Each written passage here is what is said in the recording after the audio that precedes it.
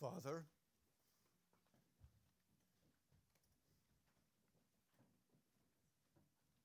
our prayer is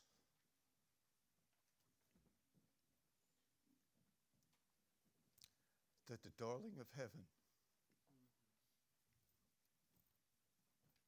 would be glorified. And that his brothers and sisters would be blessed as we get into your word this morning. In Jesus' name. I remember the first time I heard that, the darling of heaven, I never could get it out of my mind. Is Jesus the darling of heaven or what? Is there any other darling besides him? My name is Ed, but my real name is Jeremiah. So get used to it. I'm not a prophet. You've heard of the wandering Jew. I'm a wandering Jew. I'm also the weeping Jew. It is so good to see you all this morning. Susie and I have just been looking forward so much to coming here. We just miss you so much. All of you. And the greeting that we got when we came in, it was just absolutely incredible. It's just absolutely so wonderful to be here. I'm certainly thankful that we're not at the Optimist Club of Claxton. And I'm thankful that we were able to recite together the catechism rather than that trash that's on the other side of that rag that's hanging on the wall. Amen. Everybody can say amen? Amen. I'm going to be speaking this morning out of the New American Standard, okay? But the ESV follows very, very closely, so you shouldn't have any problem whatsoever in following along. You have seen in your handout that the text for this morning is Matthew 24, verses 36 through 44, and chapter 25, 1 through 13. And you're probably wondering, are we ever going to get out of here with such a long text like that?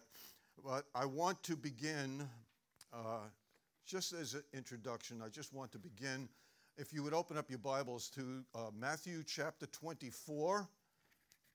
I just want to read the first 3 verses just to get us started.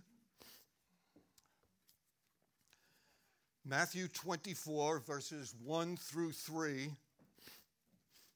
Jesus came out from the temple and was going away when his disciples came up to point out the temple buildings to him. And he said to them, "Do you not see all these things?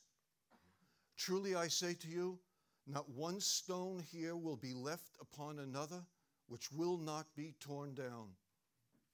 As he was sitting on the Mount of Olives, the disciples came to him privately, saying, "Tell us, when will these things happen, and what will be the sign of your coming and the end of the age?"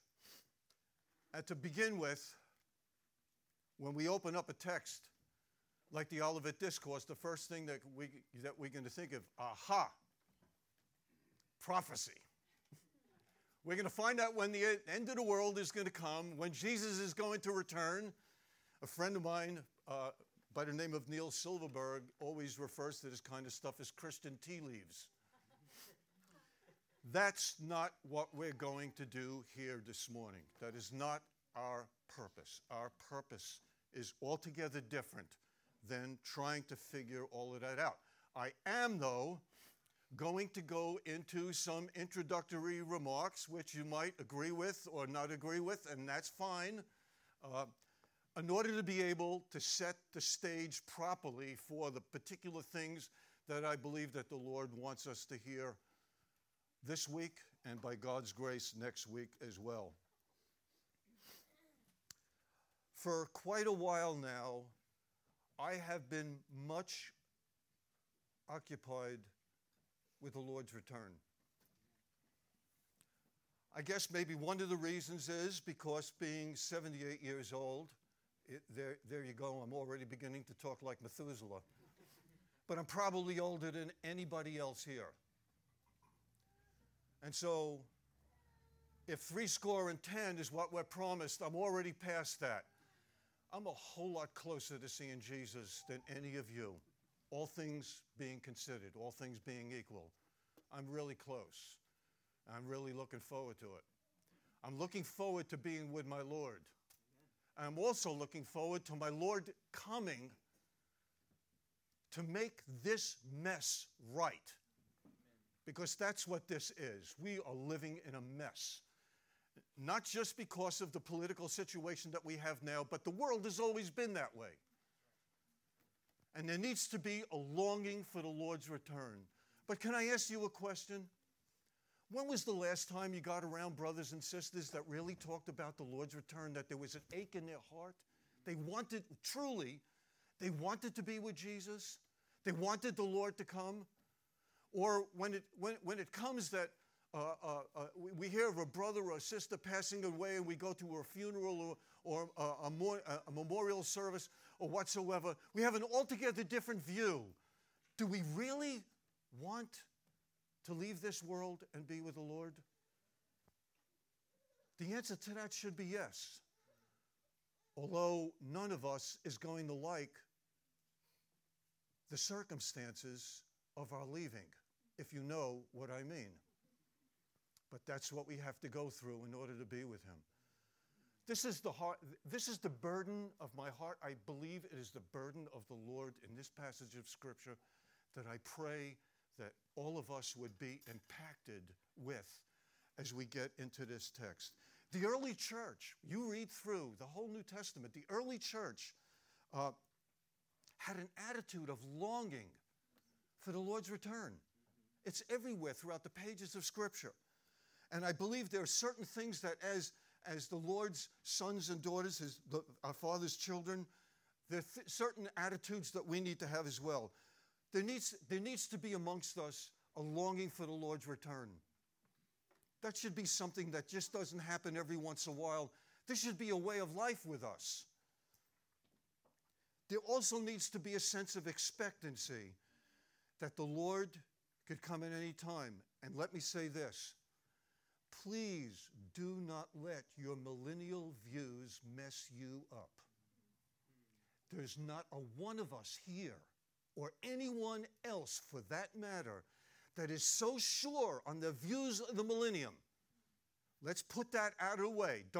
I don't care whether you're amill or post-mill or futurist or preterist or whatever it is. We need to put that aside.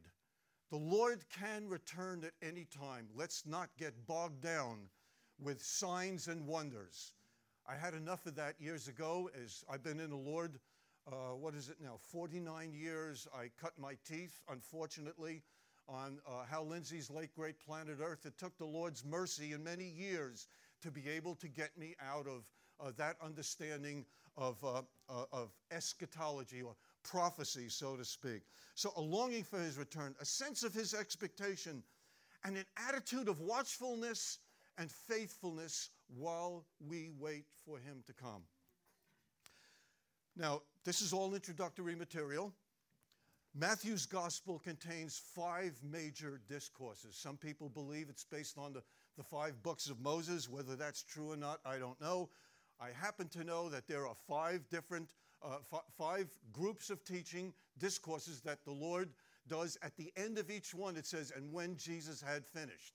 That's the key to look for, when Jesus had finished. The first one is the Sermon on the Mount. That's chapters 5 through 7.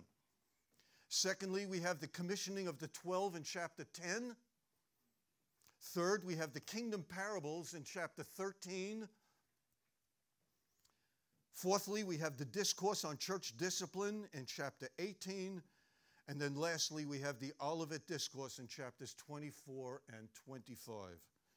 We're going to be dealing with 24 and 25, but what I want to do by way of introduction and getting a lay of the land first, we're going to start, and if you would, turn over to Matthew chapter 23 and verse 37.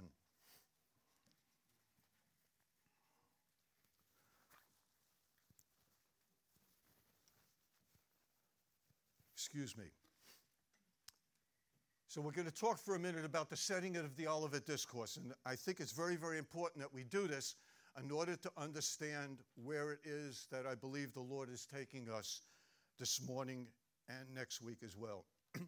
Jesus had just, when you read Matthew 23, you have to, first of all, you have to understand, I'm Jewish. It's not easy for me to read. It's not easy for me to read the Old Testament because, as you know, we weren't all that successful in serving the Lord the way we should. I pray that none of us would ever be saddled with that description of our life as well. I believe the church, God has called the church to do a whole lot more than Israel ever did. And that's our responsibility, brothers and sisters. So Jesus had just finished denouncing the Pharisees and lamenting over Jerusalem. And he said this, Jerusalem, Jerusalem, who kills the prophets and stones those who are sent to her. How often I have wanted to gather your children together the way a hen gathers her chicks under her wings. And you were unwilling.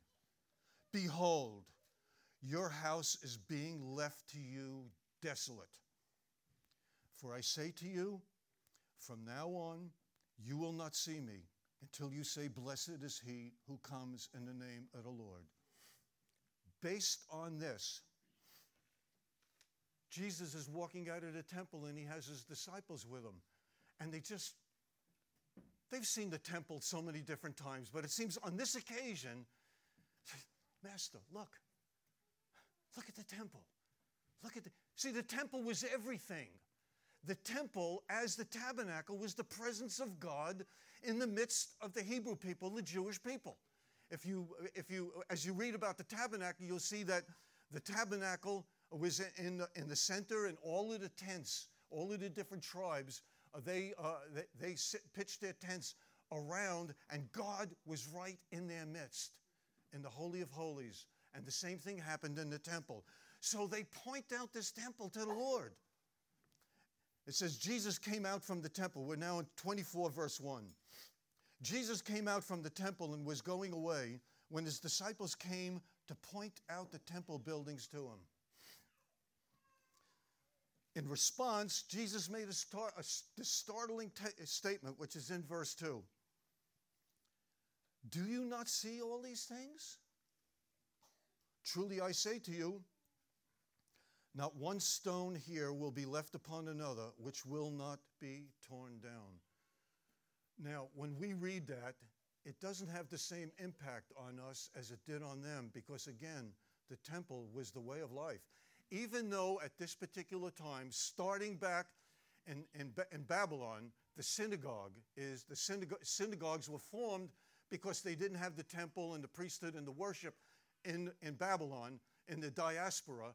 So the synagogue came about, and when we come into the New Testament, we find that synagogue life is there. We see Jesus going on the Sabbath to the synagogue. We see Paul doing the same thing when he travels through the Roman world. First place he goes to a synagogue. Why? To the Jew first and also to the Greek. When the Jews wouldn't listen, he leaves the synagogue, or he gets asked to leave. As I would say, he receives the left foot of fellowship. And he leaves and goes and brings the gospel to the Gentiles. So they point, when Jesus makes this statement, not one stone will left standing upon another, that had to be such a shock, because Israel already went through this when the temple was destroyed under Nebuchadnezzar and the Babylonians.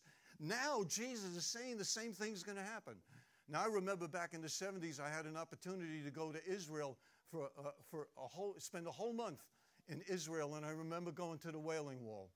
The Wailing Wall was not part of the temple. I believe the Wailing Wall, it was something that cordoned off the court of the Gentiles or something like that. It was an outer wall. That's the only thing that's left. Everything in the temple, when 70 AD came, everything that Jesus prophesied was going to happen, happened. Not one stone was left upon another. I understand that what happened, there was so much gold in the temple that the Romans took the stones apart and set fire and everything to be able to get the gold out of all of the stones and everything else. So there was nothing left. So Jesus makes this startling statement. You will not see, do you not see all these things? Truly I say to you, not one stone here will be left upon another which will not be torn down. This statement is what prompts in verse 3 two questions that the disciples asked Jesus, okay? Two questions. Basically, when will these things be and what will be the sign of your coming? Actually, one question, okay? Because for Jews in Jesus' day and before, Jews were looking for the coming of Messiah, but they had no understanding that Messiah was going to come two different times. We know that because we have our New Testament.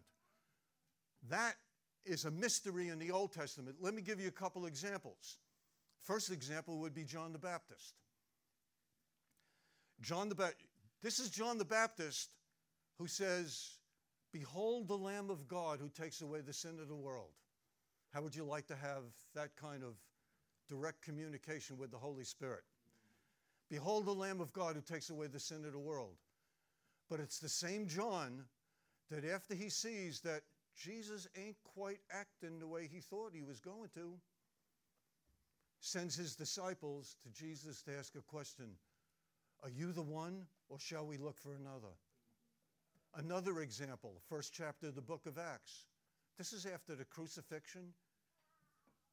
First chapter of the book of Acts. What do the disciples say? They say to Jesus, will you at this time restore the kingdom to Israel? Now, just picture this, okay? Jesus is standing here. The disciples are here. The disciples say to Jesus, will you? And Jesus turns around and says, no, but you. Will you? Is this when you're going to do this? Is this when David is coming back? Is this when the Romans are going to leave? Is this when the whole Davidic kingdom is going to come? All of the promises in the Old Testament? Nope. But you will receive power after the Holy Spirit comes upon you. And you will be my witnesses in Jerusalem, Judea, Samaria, and to the uttermost parts of the earth. By the way, what Jesus said to his apostles then, he speaks to us as well. That's still our responsibility, isn't it? Amen. Isn't the Great Commission for all of us, or was that just for the apostles in the early church? That's for us as well. So they ask him these two questions. Tell us, when will these things happen? The second question, and what will be the sign of your coming? Actually, one question. So Jesus answers. Now, this is very, very important for us to understand. If we're going to understand the material that we're going to get into, it's imperative that we understand this. Jesus answers their first question, when will these things happen, in Matthew 24, verses 4 through 31. That's just my opinion, okay? Because you could pick up many, many different commentaries, articles, and stuff like this on the Olivet Discourse, and you will find that there are others that have other opinions. This is my understanding. It's taken me forever to get to this particular understanding, but this is not a hill that I'm willing to die on, okay? Nor is it a hill that any one of us should die on. What we're willing to die on is Jesus Christ, is the King of Kings and the Lord of Lords, who was born of a virgin, who God sent, who is the propitiation for all of our sins, who reconciled us to God, and because of that, we are justified. We are redeemed. We are reconciled. We are adopted by God. On those things, that hill, we are willing to die. On eschatology, no. So this is my opinion. But my opinion on this has very little to do with what we're going to get into here in just a couple of minutes. So if you don't agree with me on this, that's fine. That's fine. You know, the only people that want to fight about eschatology are dispensationalists. All the other schools of eschatology, no, you believe this, you're post-mill, you're R-mill, you're preterist or whatever. Yeah, I don't agree with you or whatever, but it's when you get into this thing with dispensationalism, you better believe what we believe or else you're a liberal. Okay? So let's get that out of the way. Jesus answers their first question in 24, 4 through 31, which relates to the destruction of the temple in 70 AD under Vespasian and his son Titus and the Roman legions, which started, I think, about 68, between 68 and 70, when Jerusalem was sieged and so on and so forth. until the temple was thoroughly destroyed in 70 AD. He doesn't answer their second question the way they expected it to be answered. He answers the disciples' second question by exhorting them to be on the alert and to be ready. And that's what I believe is the burden of the Lord in the Olivet Discourse for us. I believe that was the burden on Jesus' heart for his disciples then, and it's the Lord's burden for us as well, that we are to be watchful and we are to be faithful until he returns. So it's crucial to our understanding of the Olivet Discourse that we see that, first of all, there are no signs as far as the second question. All of the signs are part of the first question. When it comes to the second question, which I believe starts in verse 36, no more signs. All we have is one exhortation after another about being watchful and about being faithful. I counted up all of the verses in Matthew 24 and 25. There's 97 verses. 97. Only 28 of which answer the disciples' first question. Do you think maybe the Lord is trying to say something?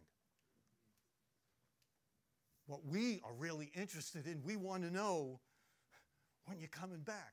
Who is the man of sin? Who's the Antichrist? Who is it that's restraining him? All of these different things. You know, completely, and don't get me wrong, all of that is scripture, and I believe there is an understanding to those things. But trying to figure out the future is not what it's all about. The weight of Jesus' teaching in this discourse has to do with watchfulness and faithfulness, not the signs of the times. Only 28 which answer the disciples' first question. So in telling his disciples when we're going to return, Jesus uses the remainder of his discourse to exhort them concerning on what they are supposed to do while they're waiting for his return. In Matthew 24, 36 through 44, and chapter 25, verses 1 through 13, Jesus exhorts his disciples concerning watchfulness, which that's what we're going to look at this morning. And in Matthew 24, 45 through 51, and 25, 14 through 30, Jesus exhorts his disciples concerning faithfulness. It's it's vital, really, that we understand this. What is Jesus primarily talking about? What is the weight of the emphasis that is here? That is what God wants to speak to us. So we're going to look at these exhortations concerning watchfulness. There's 3 of them, the way I understand this. First, we have the lesson of Noah. Secondly, we have the parabolic illustration of the householder and the thief. And thirdly, we have the parable of the 10 virgins. So let's look at Matthew 24, verses 36 through 41. But of that day and hour, no one knows, not even the angels of heaven, nor the Son, but the Father alone. You know, in a passage of Scripture like this, this gets as close as any Scripture that there is to, I thought Jesus is God. Doesn't God know everything? I believe that in his humiliation, in his incarnation, as it says in Philippians chapter 2, he did not grasp equality with God, a thing to be grasped, but he emptied himself. He humbled himself, took on the form of a servant. And so I believe that Jesus was led by the Holy Spirit in his incarnation, of course, like no one else. He received the Spirit without measure. I always do what I see the Father doing. I only speak what the Father is saying. That's all Jesus did. Jesus was totally dependent upon his Father for everything. If Jesus was, what does that say about us? If Jesus needed the Holy Spirit that bad, totally dependent, what does that say about us? Maybe that's the reason why in the Sermon on the Mount, the first words out of Jesus' mouth are, "Blessed are the poor in spirit, for theirs is the kingdom of heaven." And not just day laborer poor, but absolute, total being poverty-stricken of spirit, totally dependent upon God for everything. For the coming of the Son of Man will be just like the days of Noah. For in those days before the flood, they were eating and drinking, marrying and giving in marriage, until the day that Noah entered the ark. And they did not understand until the flood came and took them away. So will the coming of the Son of Man be. Then there will be two men in the field. One will be taken and one will be left. Two women will be grinding at the mill. One will be taken and one will be left. So Jesus begins his exhortation here with these words. But of that day and hour no one knows, not even the angels of heaven, nor the Son alone, but the Father alone. Then he says that this is the thing to understand in this whole thing about Noah. He talks about the attitude that the people had in the days of Noah. Now, when we read through Genesis, we know that it was such a sinful time that God was getting ready as Noah was preparing the ark for 120 years, I think? God was getting ready to completely wipe out the human race. So we know that sin abounded. Jesus doesn't mention anything about sin here. He basically, what does he say? For in the days of Noah, people were eating and drinking, they were marrying and giving in marriage. What were they doing? They were occupied with the ordinary things of life. Beloved, does that sound familiar? Is that where we are at sometimes, occupied with the ordinary things of life? Our families, our marriages, our children, our jobs, all of our desires, our hobbies. I mean, whatever it is, we could get so completely overburdened with the things of this world that we don't look for the coming of the Lord, and we lose our desire just to be with the Lord. I believe that if I was asked for a show of hands, which I won't, you'd say, yeah, been there and done that. It's the ordinary things of life, the drudgery of living in this world. Thank God for the joys. Thank God for all of the blessings. But brothers and sisters, life is hard, as all of you know already. And the older you get, the harder it gets. I know that from experience. The older you get, the harder it gets. This is what Jesus is saying. Don't be like them. Don't be so bogged down with the ordinary things of life. Don't be occupied with them. Be watchful. Look for the Lord. Have a desire for the Lord to come or to be with the Lord. So Jesus teaching about the days of Noah also brings up this question. Let me say this also. Let me say it here before I go on any further. None of us know when the Lord is going to return. Deal with your sin now. Receive counsel now. Whatever it is that the Lord has been trying to speak to you through Scripture, through circumstances, come to God, and by the power of the Holy Spirit, the assistance of the Holy Spirit, deal with it now. Let's not have the attitude that we're going to read about in a little while from 2 Peter. Oh yeah, they've been saying his coming is, but the Lord says, no, 1,000 years is one day, and one day is 1,000 years. The besetting sin that we all have, deal with it now. What God wants you to do with your life, do it now.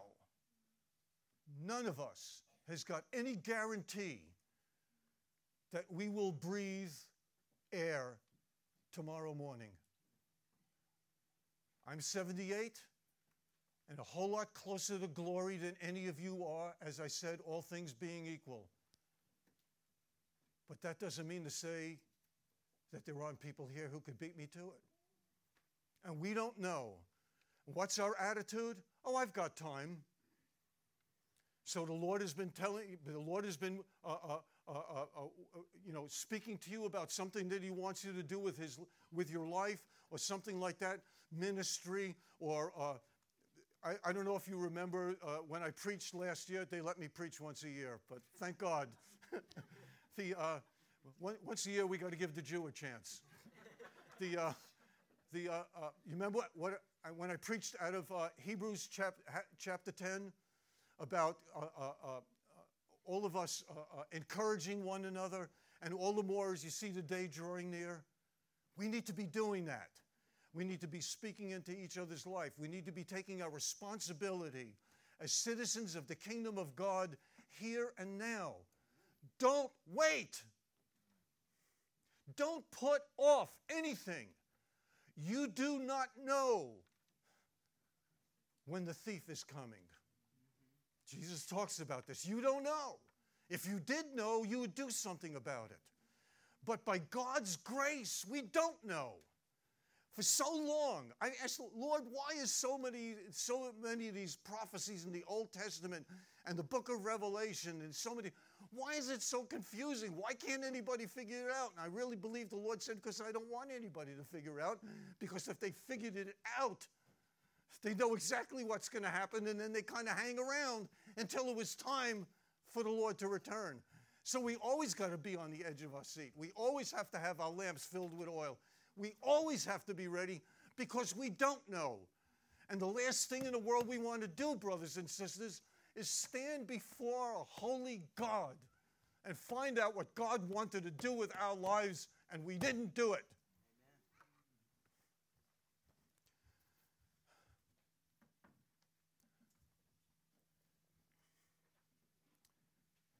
We're reformed people.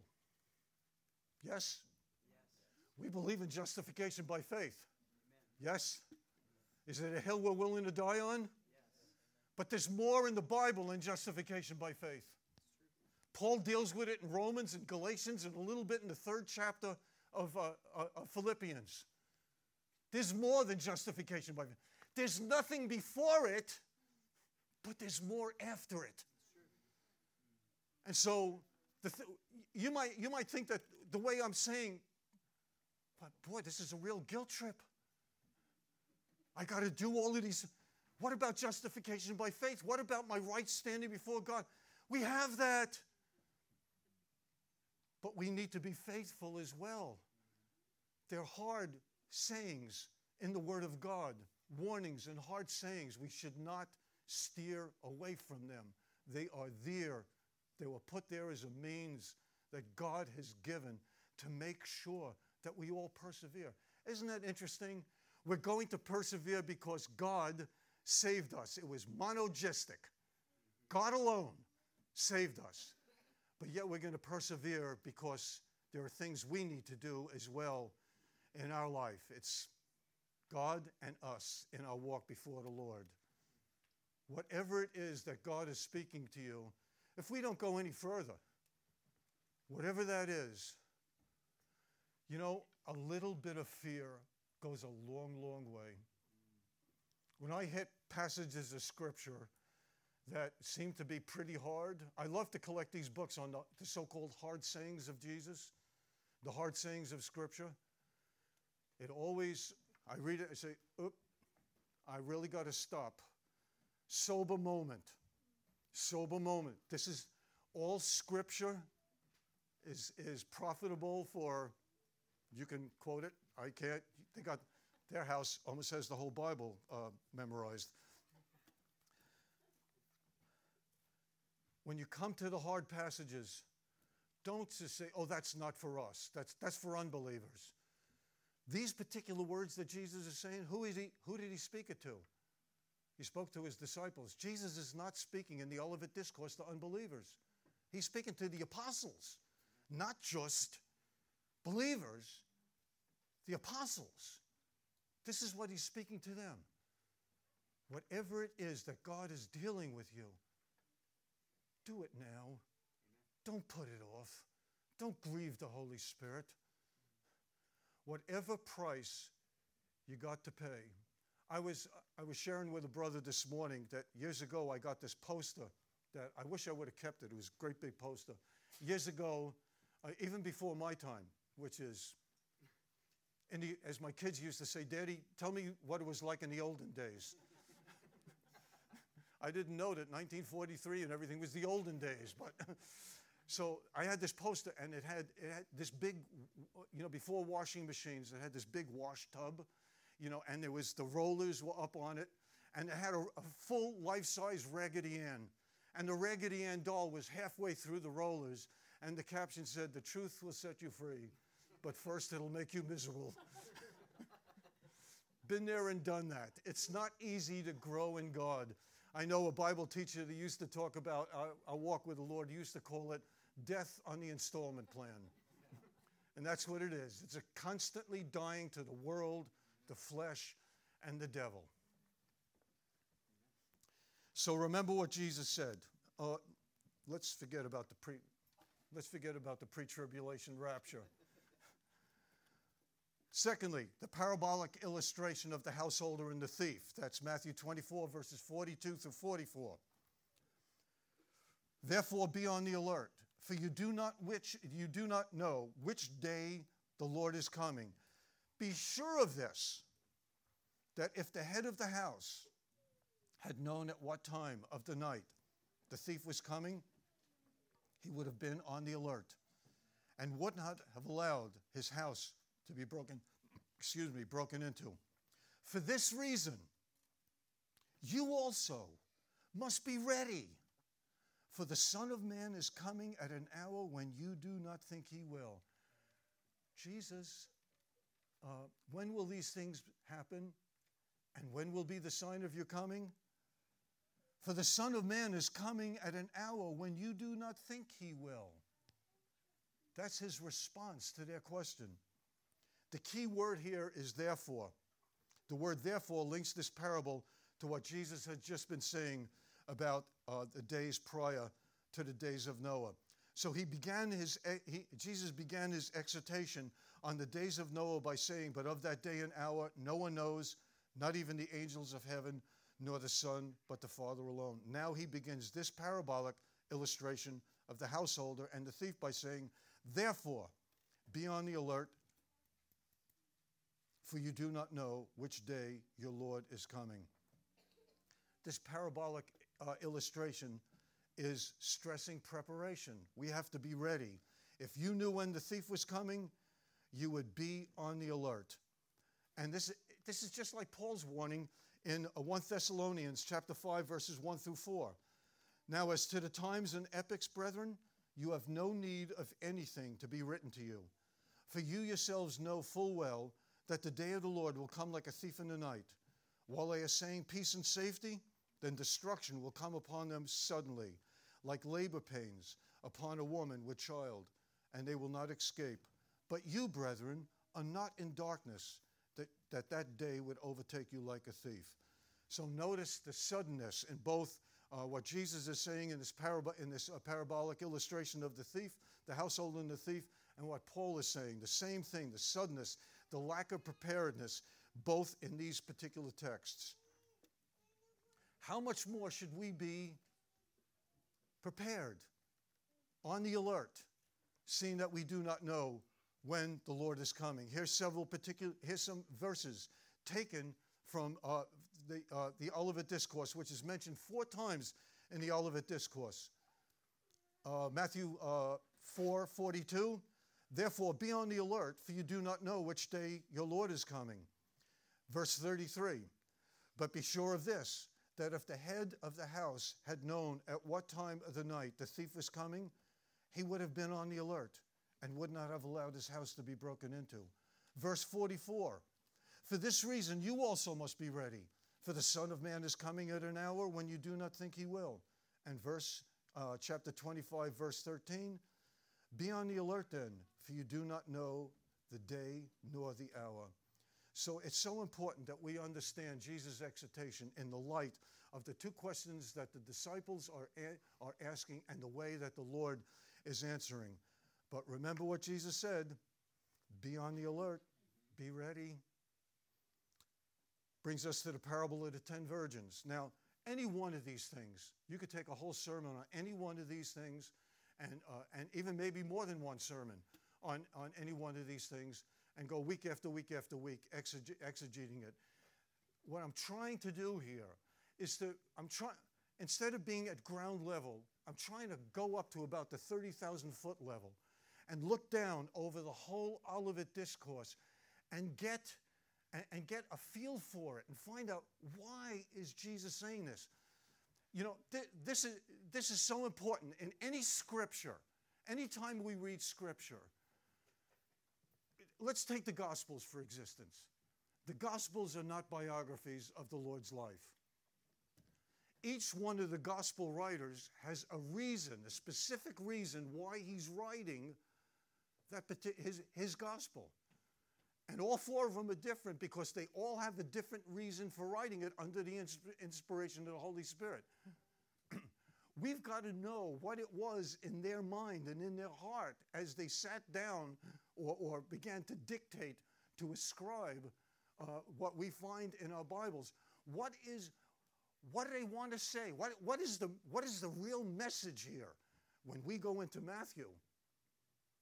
All of Matthew's gospel, from the opening verses in Jesus' genealogy, where we find the names of 4 Gentile women? And by the way, when you look in the lives of 4 Gentile women, in every single case, God used those women to save Israel. They're not just 4, let's put in some women there, because, who knows what, we don't want to upset the women's lib movement. So we'll mention some women's names. They're in there for a purpose. Gentiles' names are in there for a purpose. Why is it in Matthew, and only in Matthew, that the word church appears? Was it Matthew 16 and Matthew 18? Only in Matthew. Why is it when we read through Matthew, if you read and you remember what you're reading, it's all leading up to the Olivet Discourse and 70 AD. All of it. You're in 1 Peter. Is 1 Peter just a collection of verses? Or did Peter have a reason for writing that letter? We have to understand what the reason is for the writing of the document if we're going to understand what all the different verses in it are. Of course, that's the job of our brother and anybody else that fills this purpose or pulpit or any other pulpit. It's called expository preaching. It's not just exegeting a verse or several verses or pericope, but how does this fit into the overall message of what the author of this book is wanting to convey? Because it's only then, when we do that, that we will know what it is that the Lord wants to speak to us. So we come up to this 30,000 foot level and everything, and we look down and we can see the whole layout of the Olivet Discourse. And we find, but not only that, the Olivet Discourse within its context of the rest of the book of Matthew and what it is that God was trying to say through our brother Matthew in this particular gospel. That's how we can come to an understanding of what Jesus is wanting to say here. And what he's wanting to say is, brothers and sisters, watch. Watch. Don't fall asleep. Don't get groggy in your life. Don't be lethargic in your life. It's easy to do that. I know. All of us know. Don't do that. This is Jesus speaking to us. We need to, what does Jesus say in so many places? Let he who has ears to hear, let him hear.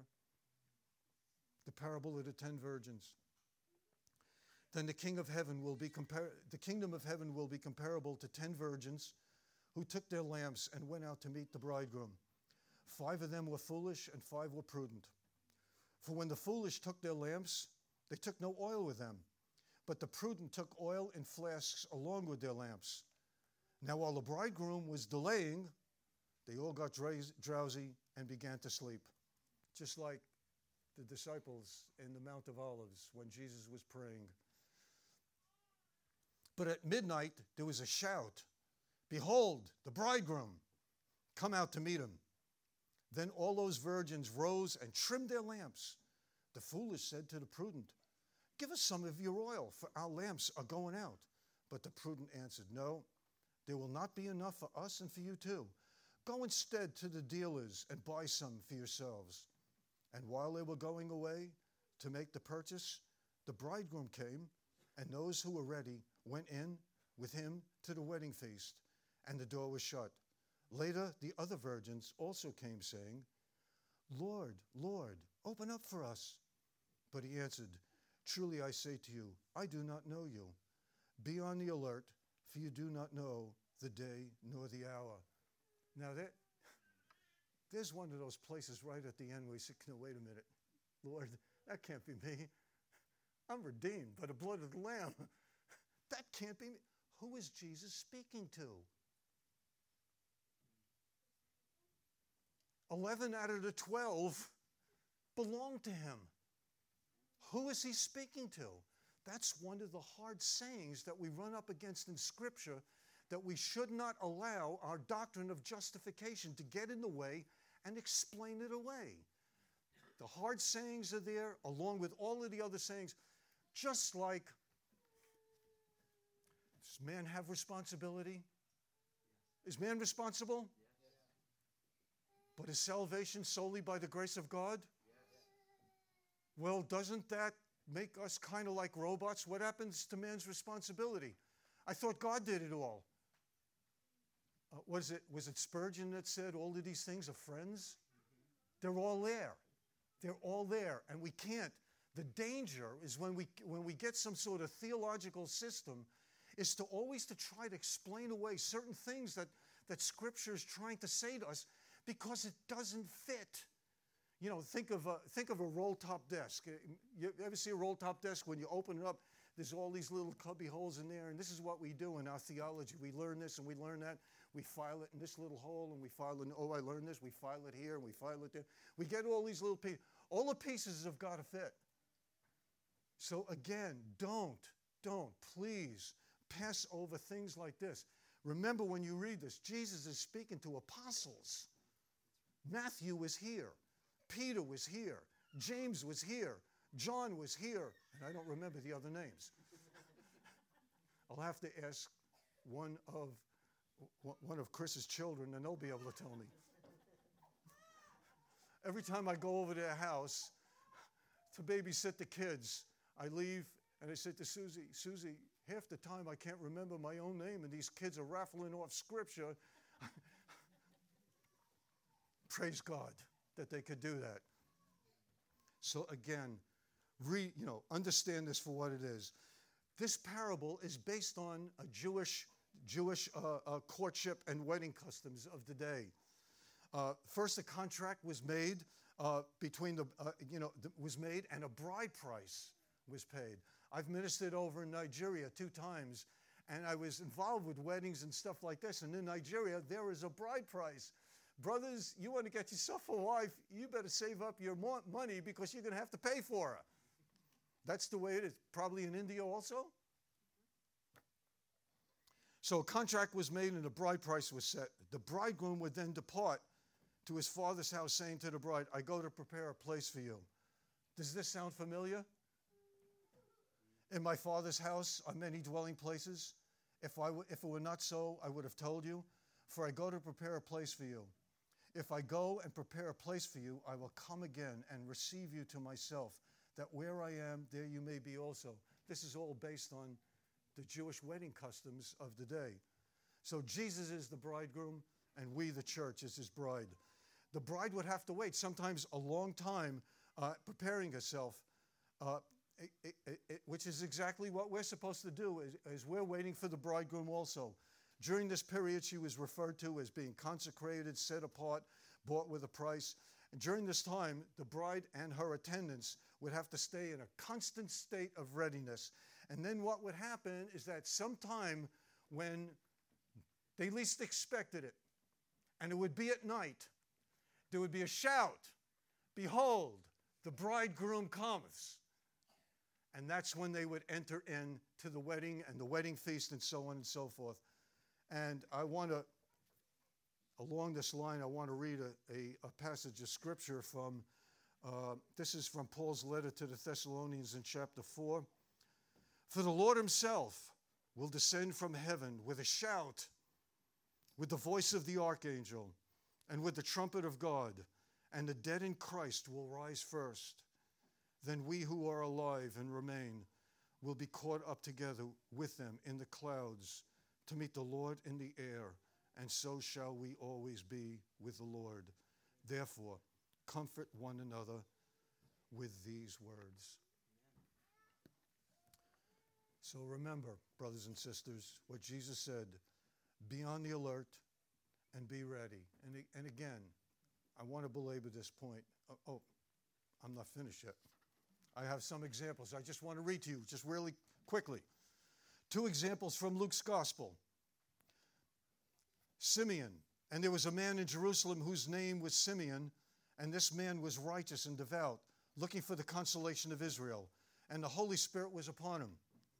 And then it says, when he saw the Lord, he said, now, Lord, you are releasing your bondservant to depart in peace, according to your word.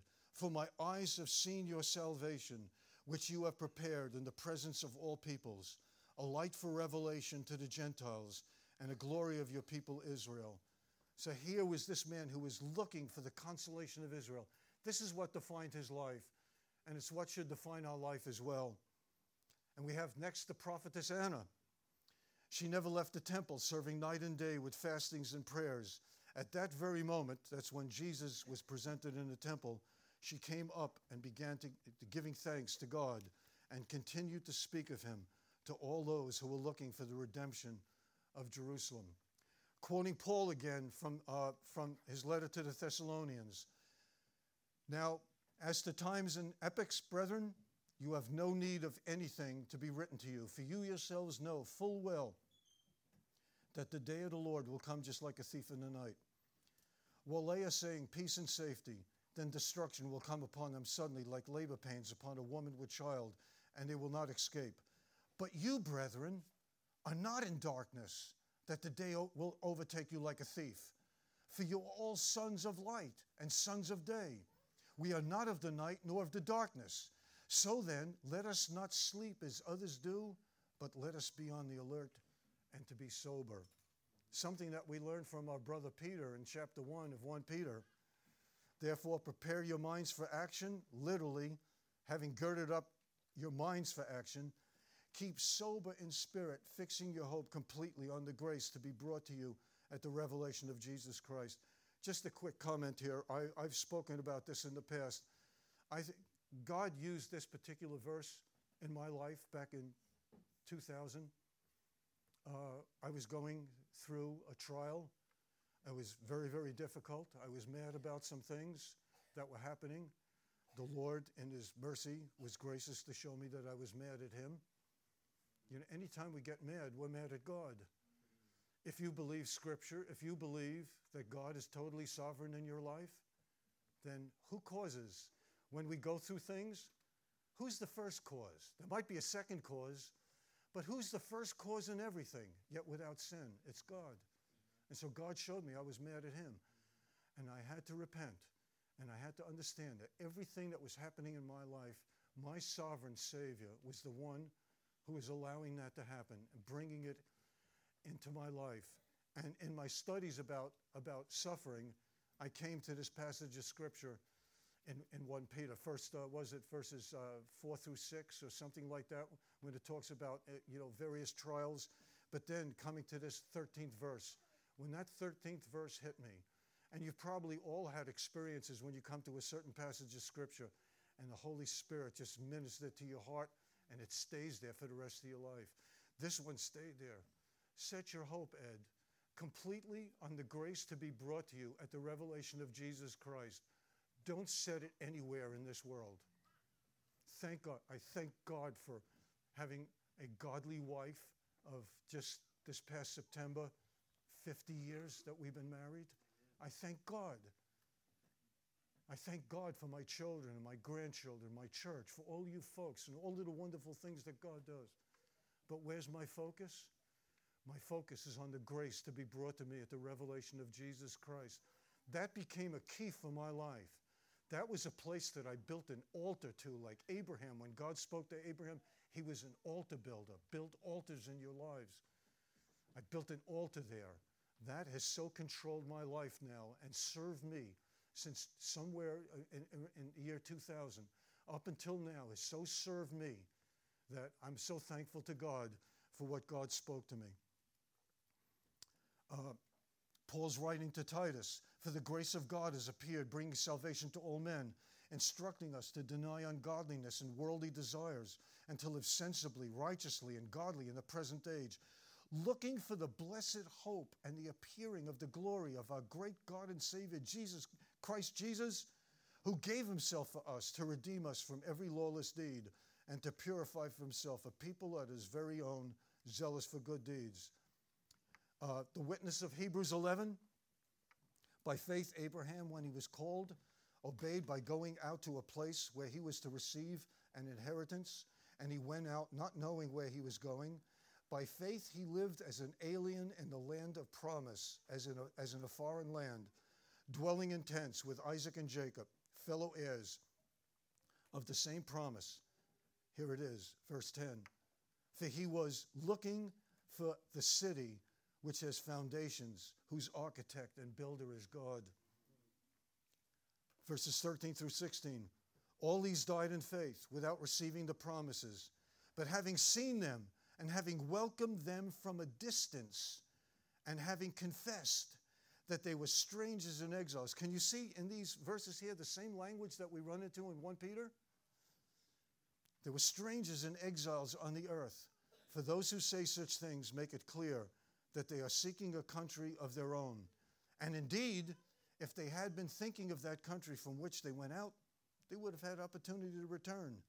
But as it is, they desire a better country, that is, a heavenly one. Therefore, God is not ashamed to be called their God, for he has prepared a city for them. And lastly, from 2 Peter chapter 3, Peter has some things to say here about wrong and right attitudes concerning being watchful. Verses 3 and 4, he describes the wrong attitude of the mockers. "Know this first of all, that in the last days mockers will come, with their mocking, following after their own lusts, and saying, 'Where is the promise of his coming?' For ever since the fathers fell asleep, all continues just as it was from the beginning of creation." Isn't it easy sometimes just to get that attitude when God is trying to deal in our life? I got plenty of time. I'll deal with it. I'll get around to it. You don't know that. In some other place in Scripture it said, "This very night your soul might be required of you." We don't know. Then in verses 8 through 10 he says, "But do not let this one fact escape your notice, beloved, that with the Lord 1 day is like 1,000 years, and 1,000 years like 1 day. The Lord's not slow about his promise, as some count slowness, but is patient toward you, not wishing for any to perish, but for all to come repentance. But the day of the Lord will come like a thief, in which the heavens will pass away with a roar, and the elements will be destroyed with intense heat, and the earth and its works will be burned up." Then in verses 11 through 13, he finishes by saying, he describes the right attitude of believers. "Since all these things are to be destroyed in this way, what sort of people ought you to be in holy conduct and godliness, looking for and hastening the coming of the day of God, because of which the heavens will be destroyed by burning, and the elements will melt with intense heat? But according to his promise, we are looking for new heavens and a new earth in which righteousness dwells." Is that what you're looking for, brothers and sisters? Is that where your citizenship is? In heaven? Or is it here in Knox County, or what county is this? Anderson County, or wherever it is that we're from, or whatever? Is that what you're looking for? Is that what you want? Is that the desire of your heart? Or is all these other things? What does Scripture tell us that our battle with? You know, the Christian life is a warfare. What are we to battle with? The world, the flesh, and the devil. Is the world not there? Just drive down to the mall. Just go on Amazon.com. Just listen to all of the ads for Christmas. Buy this, buy that, get this, get that. And so all of these things are vying for our attention basically what they're doing, they're vying for our heart. The world is vying for our affections. Our affections should be solidly upon the darling of heaven. Our darling Jesus. Amen. Father, in the name of Jesus, I know that many could have done a much better job than I did. But I pray, Father, that things were said here this morning would help to wake up a sleepy and lethargic people, because we all get that way. Father, I would like to say that if I actually saw you in the flesh, I never would have fallen asleep in the garden. I never would have done that. If I could have looked at God incarnate, if I could have seen my Messiah, Yeshua, with my own eyes, I never would have done that. But I know that I would have, because I'm no better than the other disciples who fell asleep. Father, help us to take these exhortations that your Son has given us in this discourse, this Olivet discourse about being watchful. I pray, Father, we would have ears to hear what God is saying to us, that it would impact our life, that it would change us, that it would give direction and meaning and purpose to our life, that this would not just be some Bible verses that we've gone through, but something that would be an impartation by the Holy Spirit into our hearts. That what it is, Lord Jesus, that you wanted to do in the lives of your disciples when you spoke these words to them, that these things would come to pass in our lives as well. But as always, it's only with your help. It's only with the help of the Holy Spirit that we ask these things. Would you do that for us? That we may live a life that is so honoring and glorifying to you, that we would be an otherworldly people. The people would look at us and say, these people are not like other people. They're not getting caught up in these everyday affairs of life and the materialism and everything else. These are a people that are single-mindedly in love with their Lord and longing for his appearing, wanting him to come. That he is the only one. He's the only one that can change the treacherous course that this country is on. He's the only answer to this world. He's the only answer that there is. Lord, would we just live our lives as though you are the only answer to everything? That is my prayer that I pray in your precious name.